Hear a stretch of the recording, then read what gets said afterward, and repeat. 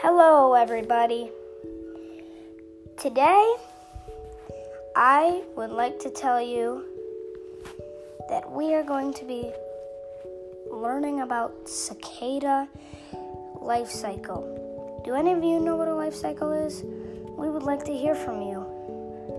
Go to anchor.com to find the app and download it. This is how I made the episode on anchor.com. Okay, let's get to the show. Hello, my name is Jack, and I am your host of the show. We will be learning about cicadas today. Now, a cicada is the best thing in the world. I mean, who would be scared of cicadas? I know some cicadas pee on you. That's okay. If you have got peed on, you know how it is. Now, everyone, if you're listening to this as a sleep story, then let's do this. Take a deep breath in and let it out. Take a deep breath in and let it out. Okay, let's get started. Now cicadas are the best thing in the world. I know that some of you don't really like cicadas and you like praying mantises.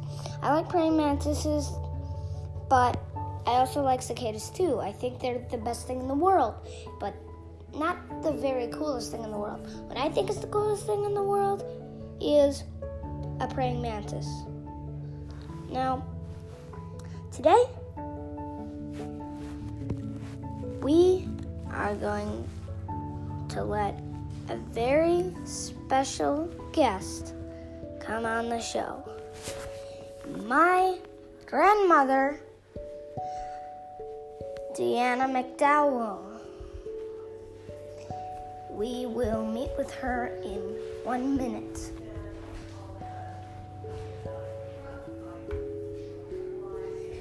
Okay, looks like she's not available. So, let's get back to the show. We are going to do a very good thing. Here we go. We're going to do a game. Okay. What does a cicada do when it's dead? A. Lays down on the ground with its eyes flourished. B. It hops around. C. It goes around and around your lawn. D. It doesn't move.